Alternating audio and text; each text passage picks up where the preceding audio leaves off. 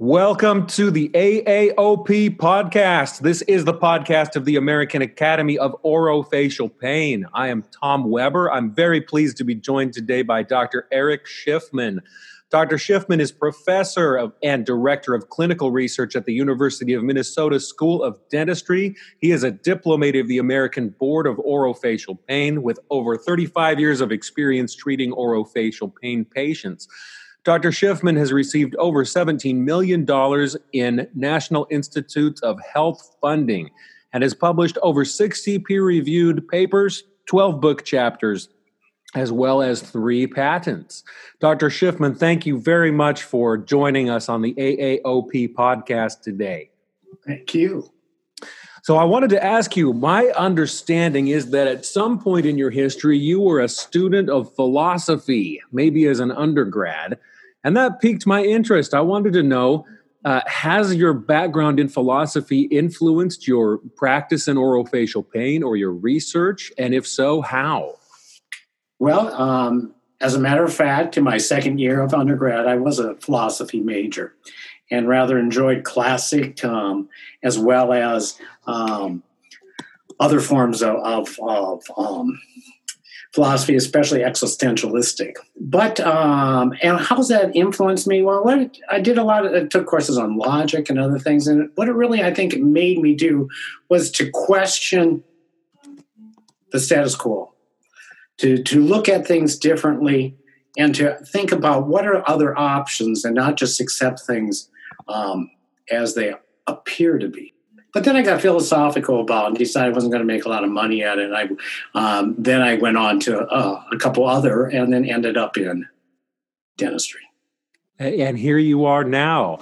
Right. I would like to hear a little more about that. I'm always curious how dentists come into orofacial pain. I think it's safe to say that most of us don't go into dentistry with the idea that we're going to come out at the other end of this doing orofacial pain practice. So how did you come into orofacial pain as a career? Well, I graduated in 1982, and most of the people listening probably weren't alive yet. And at the time, when I got done with dental school, I went up to Minneapolis, where I've stayed ever since, and went to Hennepin County Medical Center and did a GPR and was going to be an oral surgeon. Learned a lot, was in the ER every third night, and decided blood and alcohol at 3 a.m. is not for me. So I moved on. But during that time, I took a course from Dr. Jim Frickton, who's been very influential over my career. And I took a course on chronic pain. And also, I had already taken I took extra courses in dental school. I'm one of them. And in hypnosis and other things. And all of a sudden, it all kind of collided. And I thought, pain, this is philosophical. This is a latent variable. I'm back to my roots. And so, since I always, from the first time I went into college, I wanted to be a professor and never leave the university, I just decided that, hey, this is kind of interesting. And so I went up to Jim and said to him, do you have a residency program? And he said, no. And I said, why don't you make me your first resident? And I became the first resident. And that was in 1983. And so the reason why I did it was because, one, I thought that it would be a good field, a new field to get into. I knew that research would be good and easier because I could pick the low-hanging fruit, and because basic things wouldn't be known. And then I had a wonderful mentor, Jim, and he actually taught me how to get grants. He's exceptionally good at it. And so I thank him for that. So anyway, I went into it also because I just thought, why not help people get out of pain instead of putting them in it? So that brings me to a question about one of the studies that you've done. So speaking of your inquisitive nature and not wanting to simply accept things as they are and to investigate to try to find the real story, I'll tell you one of the papers that you are a primary author on that I have used probably in almost every orofacial pain setting or course that I've been a part of teaching is a 2007 study that was published in the Journal of Dental Research on 4 therapeutic strategies for painful closed lock. Mm-hmm. That paper to me has been so useful and is really, I think, foundational to my thinking about orofacial pain treatment. So Good. I'd be grateful if you could share with us kind of how that study came to be. What is the background of that? How did you determine the need for a study like that? And then if you could maybe go into a little bit about how the study design was conceived, I would love to hear about that. Okay, well, if I don't hit all the points, come back at me on it. The study itself was based on the fact that you have to remember we conceived it in the late 80s. And at that time, disc was everything. At that time, you either repositioned someone permanently and got that disc back in place, or you went in and did surgery. And if not, they were going to end up with arthritis. And so that was kind of, I mean, I'm simplifying, but there was a lot of belief in there. There was other philosophies going on, occlusion, etc. But that was a dominant one, and surgery was at its zenith. And so anyway, I thought to myself, gee, we're all doing surgery on these people. But then I reflected back on my master's thesis. My master's thesis was to examine, I think it was 249 female nursing students, rather enjoyable study. And I found out that, gee, there was a lot of people out there with clicking and popping and all these other things. And 67% of them had no problem. I was like, what the heck is that about? Also, at the time, I had two people teaching me clinically. One was Jim Frickton, and in all due respect, and I'm simplifying, he would see a patient, and that was a muscle pain patient. And I was with John Schulte, and I thought it was the same. It was a different day, but I thought it was the same patient, and that was a joint patient. And you had to go in and do all this stuff, permanently reposition them, get their teeth back together afterwards, phase 1 and 2, and all that good stuff.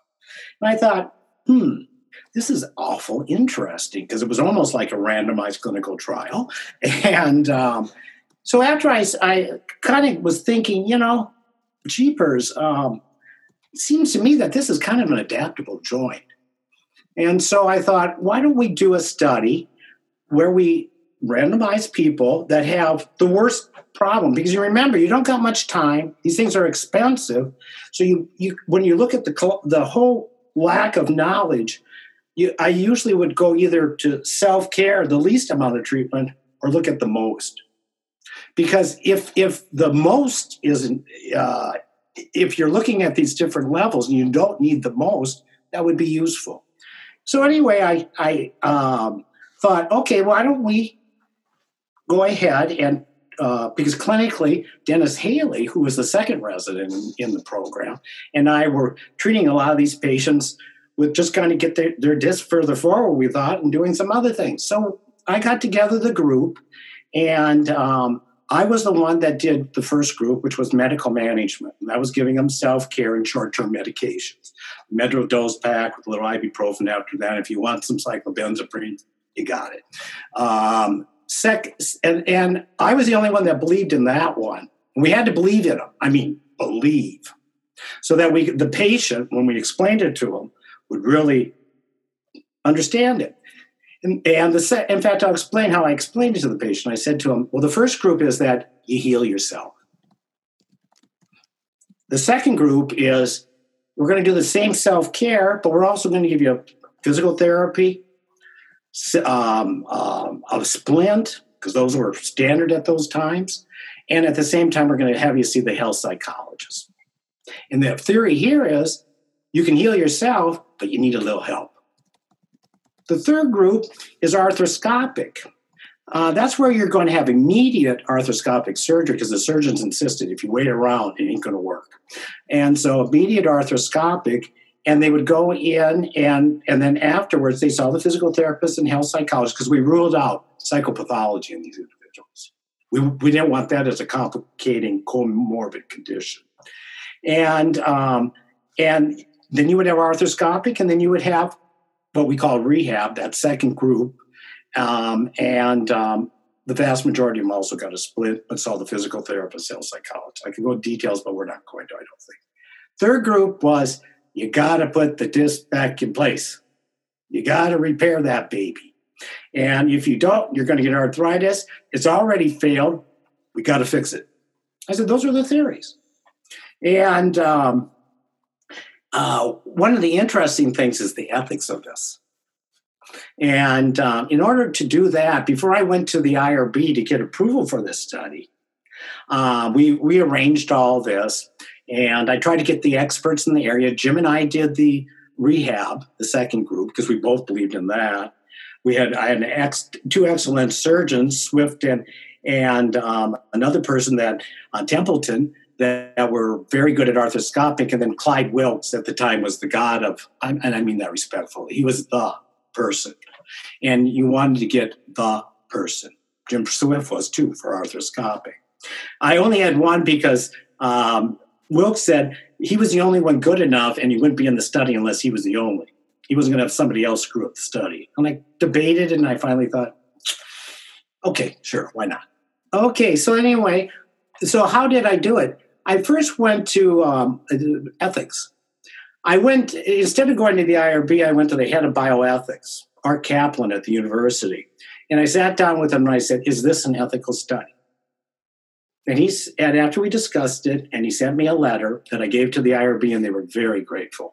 He said, if you truly don't know which one's better, and you truly tell every patient you don't know what's better, and that there's different levels of invasiveness, and they agree to it, that's an ethical study. And so we did the study, and the take home from that study really is, as we reported it, anytime you do a randomized clinical trial, whatever the group the patients were assigned to, you have to report on that, whether they crossed over to another group or anything. That's called intent to treat.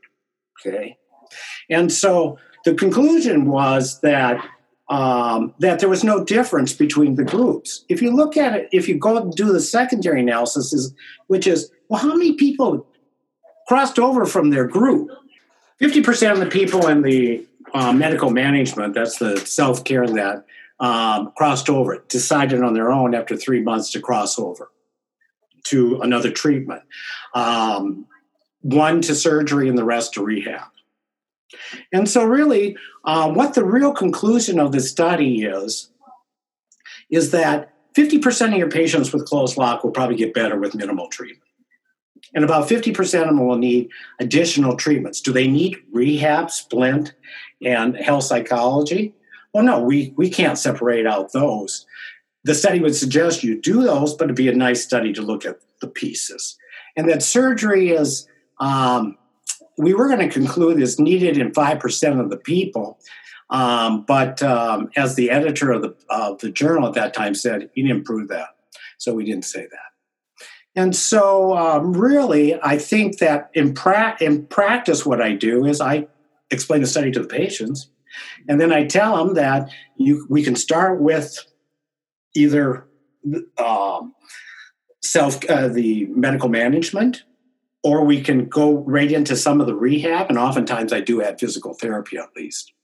And then if not, we can expand that, or you can get a surgical consult. But our 2014 paper, I don't know if you're familiar with that, on this, you should look it up, the International Journal of Oral Maxillofacial Surgery. The surgeons came back and said, well, we're not sure about your SSI, we're not sure about your CMI, we're not sure about that. So I said, okay, why don't we use your criteria? And so that one shows that there's no difference using their criteria, which was, I won't go into all the details, but we also did tomograms and MRIs, and essentially most of the people ended up with closed locks no matter what we did. And then arthritic changes were there was no statistical significant difference between groups, but numerically it was more with surgery. So that kind of debunked stop the arthritis. But the ultimate, I think the conclusion from this study is, what a remarkable joint. What an adaptable joint. My God, respect that. And augment it with positive treatment and a positive attitude when you talk to patients, if you really believe their prognosis is good. I appreciate you sharing the background of that. One thing that has fascinated me about that particular study is the fact that you got it past the IRB to begin with. It was interesting to hear you speak about the bioethicist getting involved with that. It seems like, thank goodness we have IRBs, right? Given some of our history, the unfortunate issues. But it seems that I've always wondered how did they get that one past the goalie? That's it. Well, the unfortunate thing is any study should be replicated. And this study, it's impossible. You know why? Because you can't tell the patient there is no evidence. There's no difference between the groups. And that makes it, I'd love to see the thing redone. It was a heck of a good study. I enjoyed it. But it makes replication of it ethically challenging. So I was glad I was first. Another time, be first. There you go.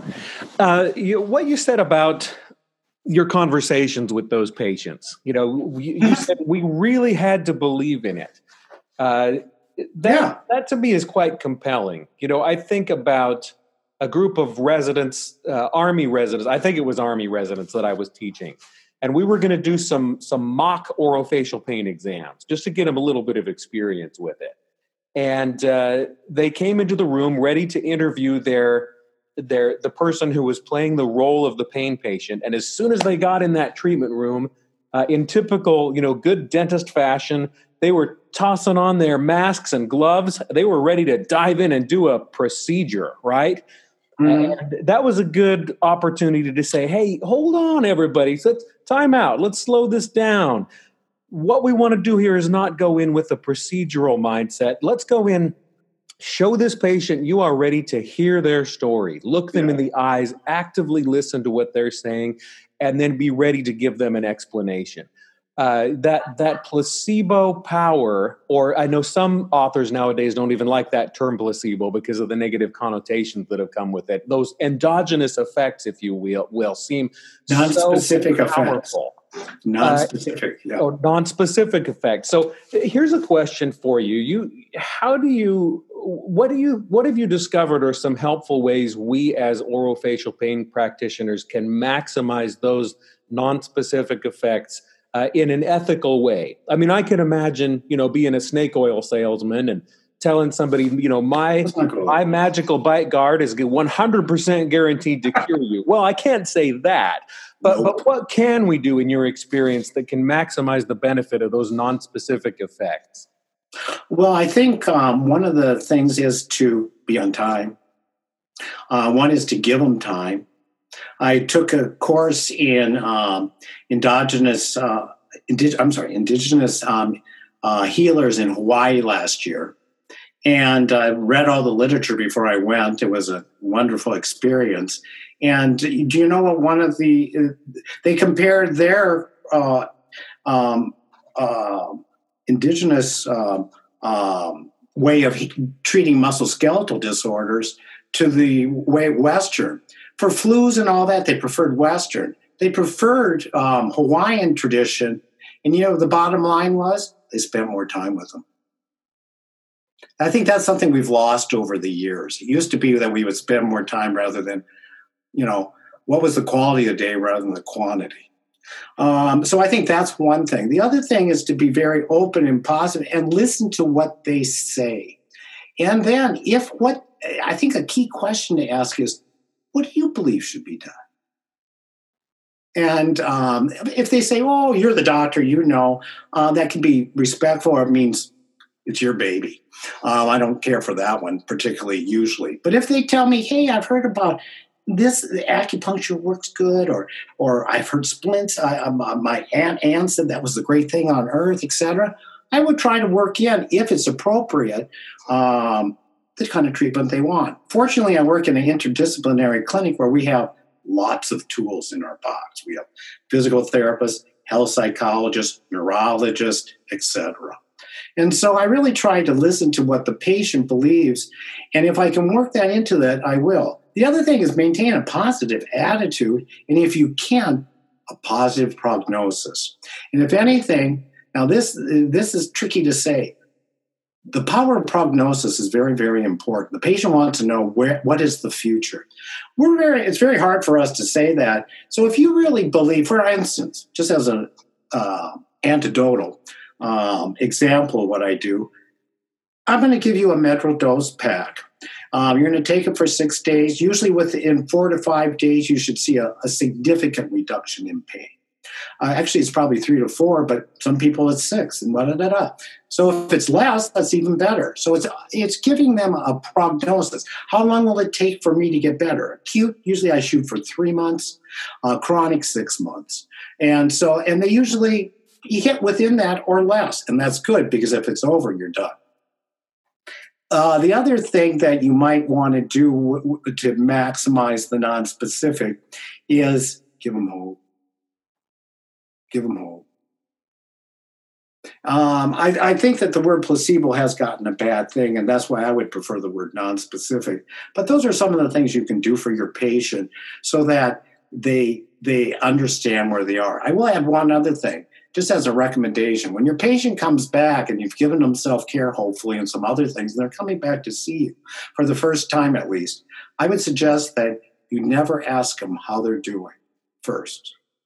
That instead, you always ask them, what are you doing? How's that self-care going? And if they say, yeah, the heat works good, the code doesn't, da-da-da-da-da, I love you. I don't even tell them, I really like you. You're the kind of patient that's going to do really well because you're a good student.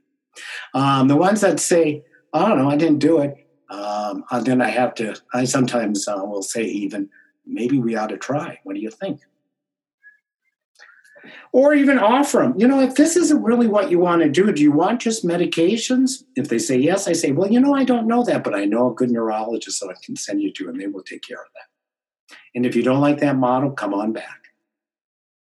So those are some of the things I would suggest that could be useful for them. But I think one of the major things is give them hope.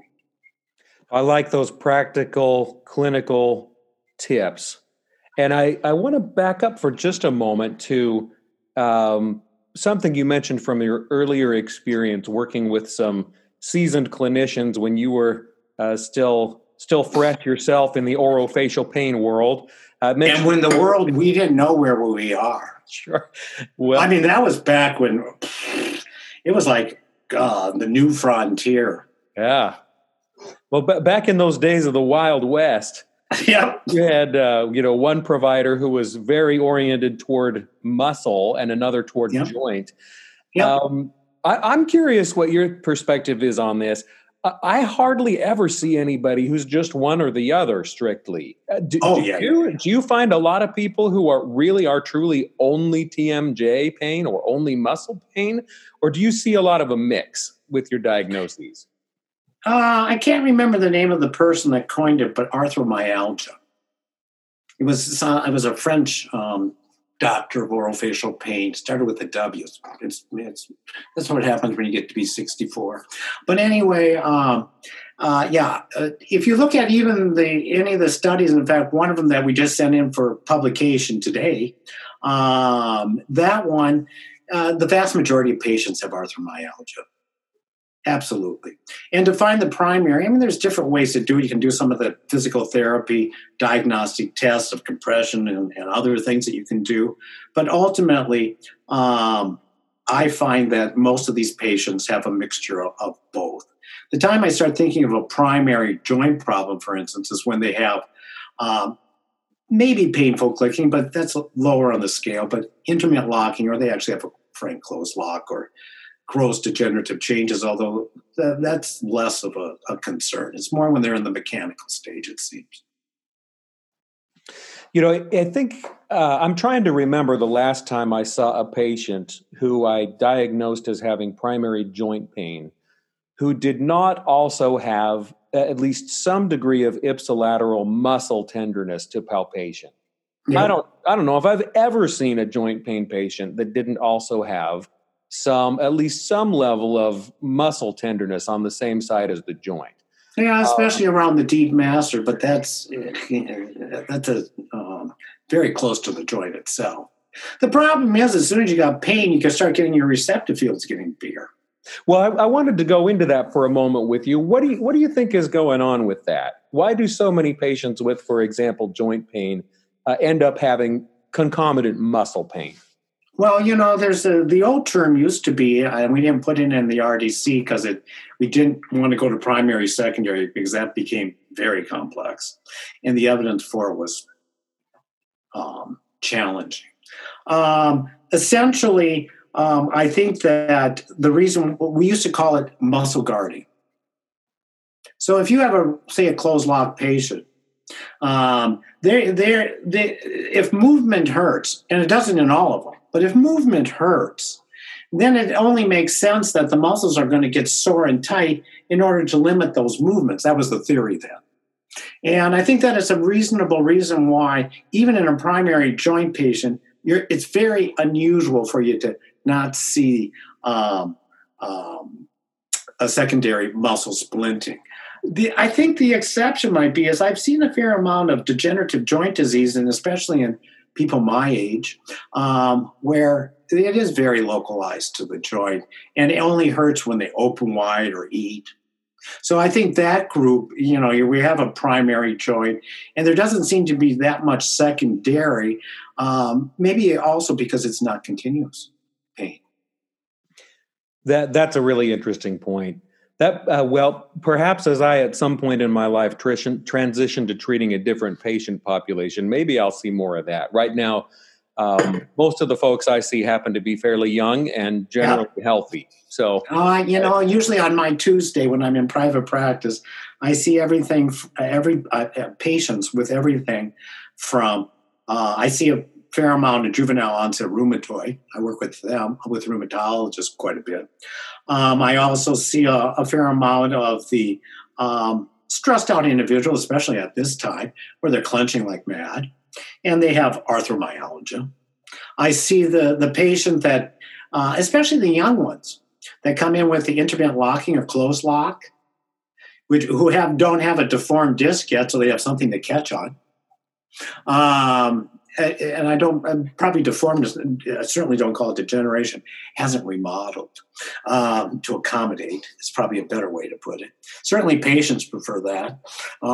If you want to scare them, call it, that's degenerating. Worst word to say actually is arthritis. It freaks them out. There's some changes there. It's very mild. And think about it, the difference between that. You put up an x-ray. Holy cow, that's the worst joint I ever saw. You just freaked your patient out. And they ain't listening to anything from there on because they're thinking, oh my God, oh my God, oh my God. Whereas if you put it up and say, there's some degenerative changes, that's not unusual. Most patients with this do quite well. And why don't we talk about the things that perhaps will help you? So, it's how you say it too. But I see the whole gamut, and then I see a fair cohort of patients, especially where my clinic's located, that are on Medicare and come in with degenerative joint. So you've given us there some key tips for those evil doctors out there who want to maximize their patients' pain. Well, let's not say evil. Let's just say I would never use the word evil. What I'll say is naive. Well, fair enough. Well, let's go into the arthromyalgia thing.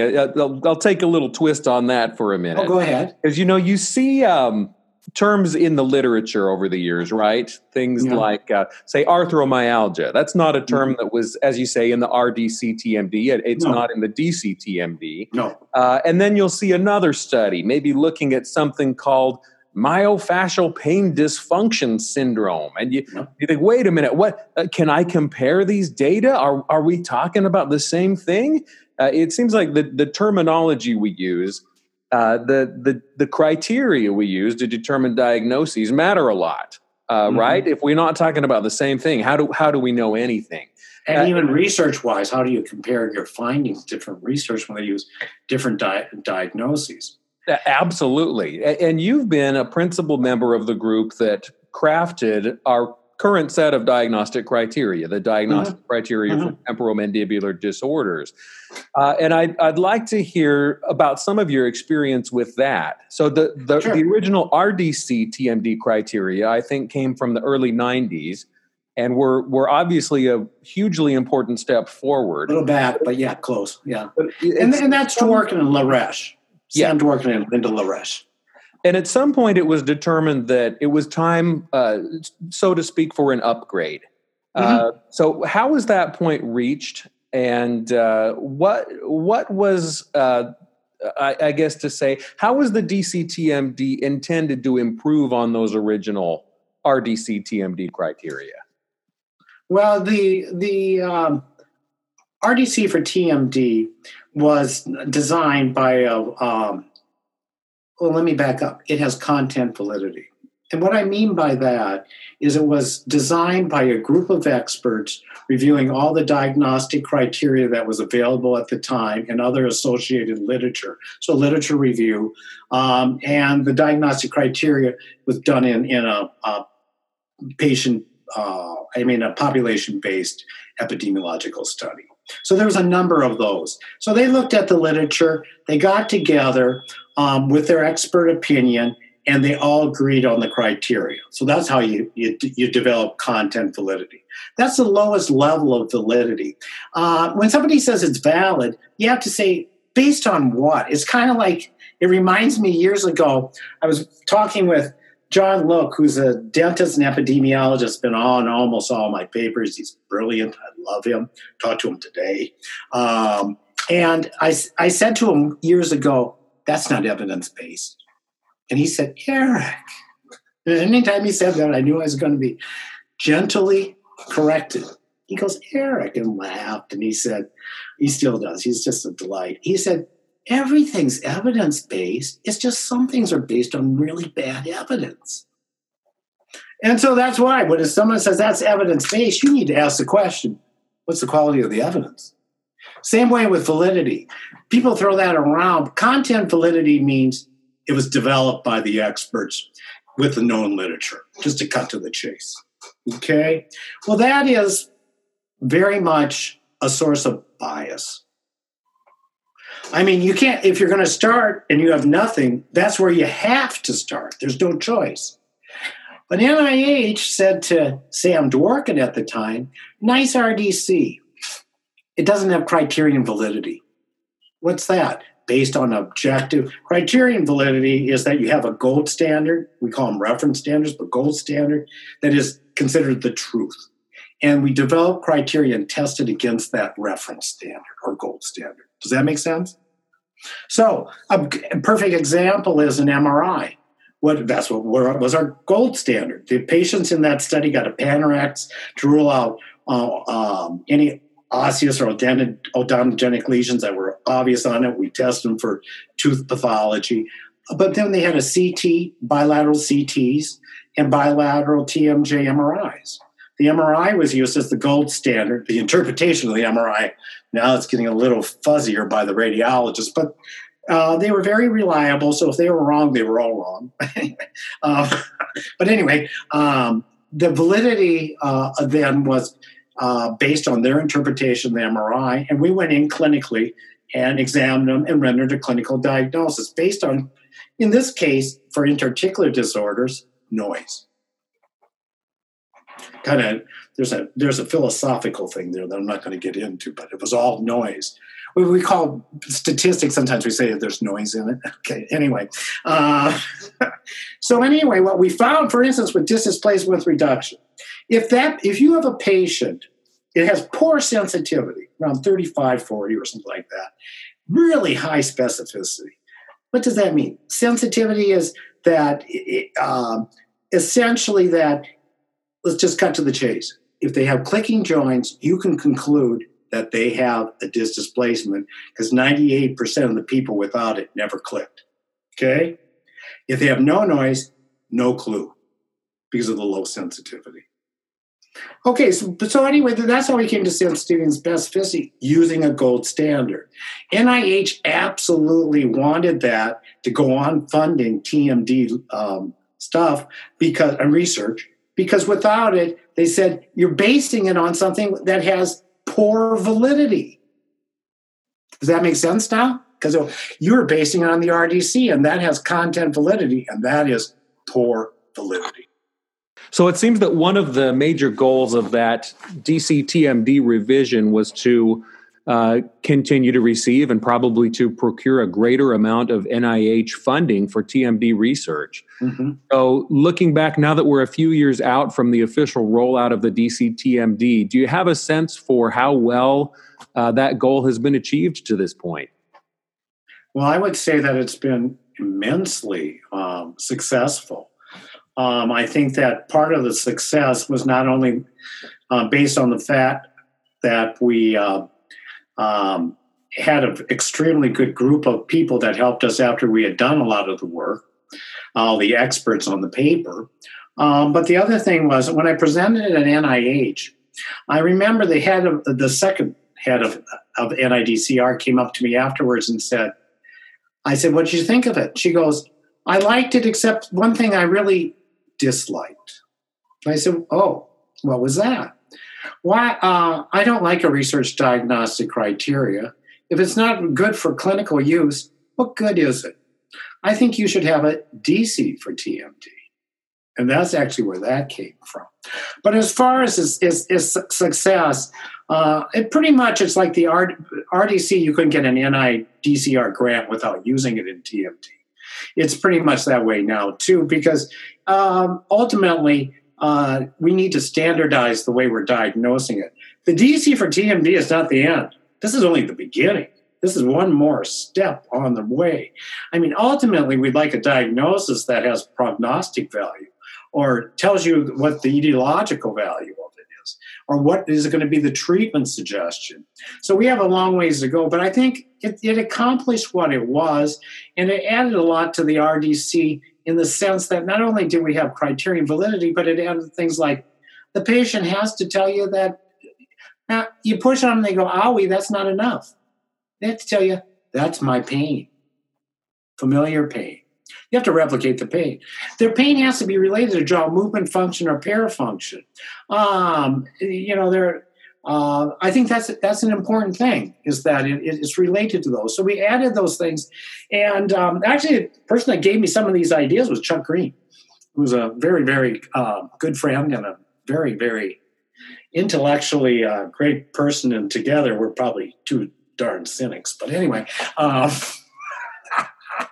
we have a great time. But nonetheless, I think that it's been highly successful. And one of the reasons it is successful is because we had so many authors. Why is that important? No, don't say that one, Eric. It's important because if we have everybody involved, we went through a process. I mean, it took 3 years. We met all of us together. They suggested changes. We went back and crunched the numbers. And then at the next IADR or AADR, we got together, presented them, did some modifications, went back and crunched the numbers against the gold standard, any little changes, and came back again and had a final one. So that everybody, it was very democratic. We actually even voted on things. And so everybody had their input. There was a few things I influenced. Beyond democracy. There might have been a little tyranny there, but you have to realize that when you're with a bunch of experts, it's like herding cats. And so it's a little challenging because they all go different directions. But I think that by doing it in a very democratic way and respecting everyone's opinion, at the end we had something that everybody could agree with, so that even if it wasn't the absolute best thing, and it isn't, I just told you that, and even if there could be some particular things changed, at least we're all agreeing on something so that we can move ahead from here. So as you said, looking at this as a starting point, there are going to be a lot of people continuing to carry this forward in years and decades into the future, right? And one of the things you've already spoken about just now is, to me, it's remarkable that you can get 34 people, which is the number of authors that are listed on the original DC for TMD publication, You can get 34 people to agree on anything is quite remarkable. You've already described somewhat the process that was involved in that. But I'm wondering, do you have any other insights for the people who are going to be working on these committees years in the future? How do you manage a group of people like that to come to any solid conclusion together? Any further thoughts on that? This is really more maybe a human management question than it is a TMD or orofacial pain question. But I think it's an important one. Well, first of all, show respect to everyone. Value there and give them time to talk. It's like a patient. Let them present it. Have a dialogue and a respectful discussion where there is disagreement. But agree ahead of time that what you're going to do here is you're going to get everybody's input, but that you might not get everything you want or you believe is the truth. And I'll put little t on that, including my own. But that there's a goal here that we need to have a consensus. It's kind of like a Delphi method. You familiar with those? Well, that's where, anyway, back to this. I think that those are the key things, but I think the other thing is let the science drive it. If you have an idea, well, the first time we had a lot of interesting ideas and we tested them and they didn't fly. And in some cases made things very, very bad. And so that was okay. We came back and said, what we did is we applied science to these disagreement areas and this is what came out. You have to accept the science of it and realize that maybe you have something that you particularly believe is true, and certainly experts did. But if it doesn't really work out when you apply science to it and you do the analyses, you have to accept that we need to move on. And you have to accept that we have to come to a conclusion at the end. Let's talk for a moment about muscle nomenclature. Oh, God. So naming muscle pain disorders seems like a real tricky thing. You look at the DCTMD's criteria, and we have some different subcategories of myalgia there, right? We have local myalgia and myofascial pain. We have the 2020 release now of the ICOP, the International Classification of Orofacial Pain, that parallels the DCTMD in many respects. But when it comes to muscle pain, there's no local myalgia there. It's all myofascial pain. So that has the potential to continue to perpetuate some of this confusion we might have in the literature, right? About are we talking about the same condition? Yeah. So how do you think we get to a resolution on this? What should we be calling muscle pain? I think that the group that came up with the ICOT, in fact, I gave a lecture on this at IEDR in 2019 to the group and to many of the participants. And I said I thought it was, if you're going to use the RDC criteria, and they essentially did, if you're going to use that, you really should use the nomenclature, or this is going to confuse everybody. And I said it's actually going to be challenging for you to do it. But, let's go back a little bit. It's interesting that actually when we were doing the DC for TMD, I recommended, and Rigmor Jensen, who's a neurologist from Denmark and represented the International Classification of Headaches, the International Headache Society, was invited there because we invited people from all different. And she and I talked ahead of time. We did a little bit of that going on. And we both recommended that we apply this to the DC. And it was voted down. So it went. That we apply the IHS. This is the ICOT is the IHS criteria. I think it's really good, but some of the problems with it is the myofascial pain, but other issues with that is, if you ask a patient, have you had more than 15 days of pain in the last 3 months? That's a challenging question. For them to remember, just recall bias. And it hasn't been tested. How would you test it? Well, one way would be give a group of patients a diary and have them fill it out every day for 3 months, and then go back, but they don't get to keep it, and go back after 3 months and say, tell us what it is, and then compare what the truth was. I mean, there's easy ways to do this. They haven't done any of that yet. They haven't done the reliability studies. This is not ready for clinical use. And I think it's a good idea. I'm actually supportive of the idea. We published a paper actually a few years ago using the criteria for TMD, people that had TMD headaches, and the people that were considered the more frequent, the chronic ones, more than 15 days over more than 3 months, they had much more psychosocial and behavioral factors. So they were more complex. But all in all, I think to answer your question about muscle, even if we aren't got it just straight right now, don't confuse people. Call it myalgia, and you can call it infrequent, frequent, and chronic. Infrequent, frequent, episodic /episodic and chronic. And use those words. Don't call it all chronic. Infrequent chronic is an oxymoron, which is what they use. Follow the IHS exactly. Follow the DC exactly.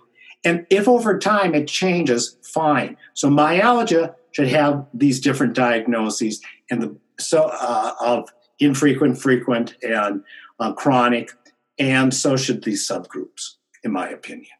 And now we got it straight. Now we're talking the same, because otherwise, if we're going back to what the RDC was, everything was myofascial pain there too. And so, hey, if we want, now I will say this right away, what is the validity of dividing them into these groups? We actually have a paper we're going to have coming out here, and what we'll show is the people that have myofascial pain with referral, they have a lot more psychosocial and behavioral factors. Oh, well, psychosocial, I didn't look at behavioral. And their PPTs are different than the local myalgias and the myofascial pain without referral, suggesting that there is clinical utility to using it. But we need this evidence. We need to be doing these studies. And let's keep the nomenclature the same, especially if you're going to use the criteria. Where can we look to find that paper that is going to be published on myofascial pain with referral and psychosocial factors? Oh, that one. Well, I have a person that's finishing it for their thesis from our database. I would guess that we're still a number of months out before we'll submit it, and that's a number of months before it's accepted. You're killing me here, Dr. Schiffman. I want that paper. Too bad. Speaking of somebody, don't you think? When you have a patient that is referring all over the place, don't they tend to be a little more complex? I think that's very fair to say. And one of the reasons I'm excited to read your paper is I'd love to see some data to actually back up that notion that I think I share with you. Yeah. No, I found that really interesting, and there's so much data and so little time. I just feel. Anyway. Sounds like a good problem to have. Well, as a researcher, yeah. As a clinician, it's frustrating. And I wear both hats. Well, there's probably even another hat that you wear to some extent. And you said you were the first orofacial pain resident from Minnesota, and you've been involved with training many more of them. Yeah. I've had the privilege of getting to know some of those folks. Those are great people. Minnesota is pumping out some great clinicians and great researchers in orofacial pain. And that's awesome. I'd love to hear any insights that you have. What are some keys to helping residents develop into strong orofacial pain practitioners and researchers?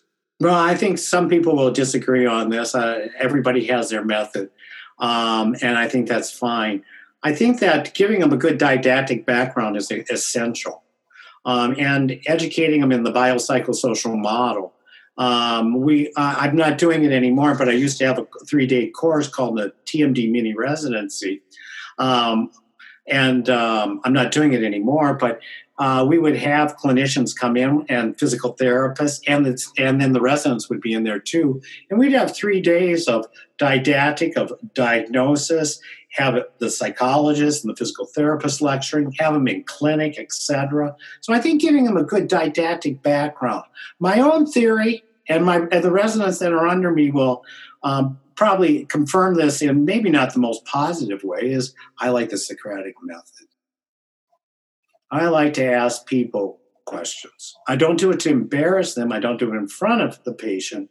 But I do, once we go back afterwards, I like to really ask them to get down to the bottom line of, why did you come to this conclusion? What is your rationale for it? And let me help you understand how that is. And also, I think one of the things we have to teach them is how to talk to the patients. The words we use are so critical. Well, I'm going to throw one more question at you, Dr. Schiffman. And Okay. that's this. If I could get you to drill down on just one question, if you could snap your fingers and you could magically have the answer to any one question about any facet of orofacial pain, what question would you want to have answered? I would like to know, what is it that causes patients? Oh, the ultimate philosophical question is, why does chronic pain exist? If it doesn't serve a function, and it isn't necessarily tied to pathology, why do we have that?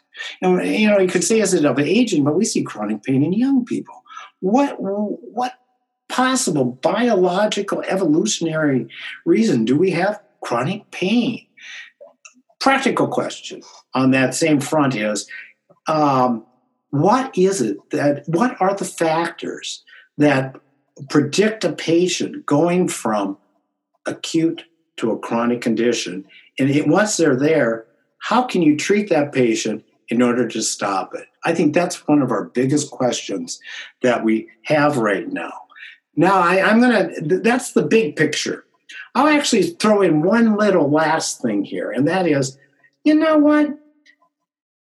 I think the area of orofacial pain ought to have a darn good basis, and it should be evidence-based with good evidence, high-quality evidence, of what is the effectiveness of splint therapy. It's essential that we determine this, not only for the good of the patient, but also when you have meta-analysis done, and it's always, we need more evidence, we need a better. It's so that it's tiring to read these things, but because you know the problem. In fact, I was listening to a webinar the other day about, we got enough meta-analysis, we need more data, and I would appreciate that. And I would say that is the one question, because it's a significant cost to our patients. It has some side effects. I think it has good therapy in the right patient. And that's why when I took over this position that I have now as Director of Clinical Research, I decided I was going to finish my last study. My last study is looking at the incidence. It's going to finish in September, of jaw problems after wisdom teeth removal, compared to a device I made, and I'm not going to go into it because then we have conflict of interest and all that. But compared to whether a patient's getting held or some type of device holds their jaw that's stable, in my opinion, my biased world. But nonetheless, I think that the last study, I'm almost ready to do it, and I'm talking with NIH about it, is why don't we do a nice randomized clinical trial using a practice-based research network like I did with my last study with the group at AAOP, and really determine what is the effectiveness of this thing that we use ubiquitously. And actually, NIH is darn interested in it. I did do a survey with the group, and there wasn't a lot of enthusiasm about that, although the group was very good about being enthusiastic about the last study about TMD pain and following the patients over 6 months, et cetera. But I think that's really the one piece that, if you want to look at it not only from the patient's perspective, but you might also look at it from the perspective of you doing something highly ethical, but also, the insurers are going to wonder, what the hell's going on? What the heck is going on here? And so there's lots of reasons why. We'll beep that one out in the family-friendly version of the podcast. Okay, I'm sorry about that. But the bottom line is, if this is a ubiquitous treatment that we're doing, we ought to know what its effectiveness is. And in fact, it's actually a very easy thing to do in a sense, from my perspective, is pick the patients where you think is going to be the best outcome. Because if it don't work there, forget it. Anyway, that's my thoughts, and I stand behind them. All right. Not only thoughts, but philosophical musings. Oh, what the heck. Dr. Eric Schiffman is professor and director of clinical research at the University of Minnesota School of Dentistry. Dr. Schiffman, thank you so much for joining us today on the AAOP podcast. Thank you for having me. It was my pleasure.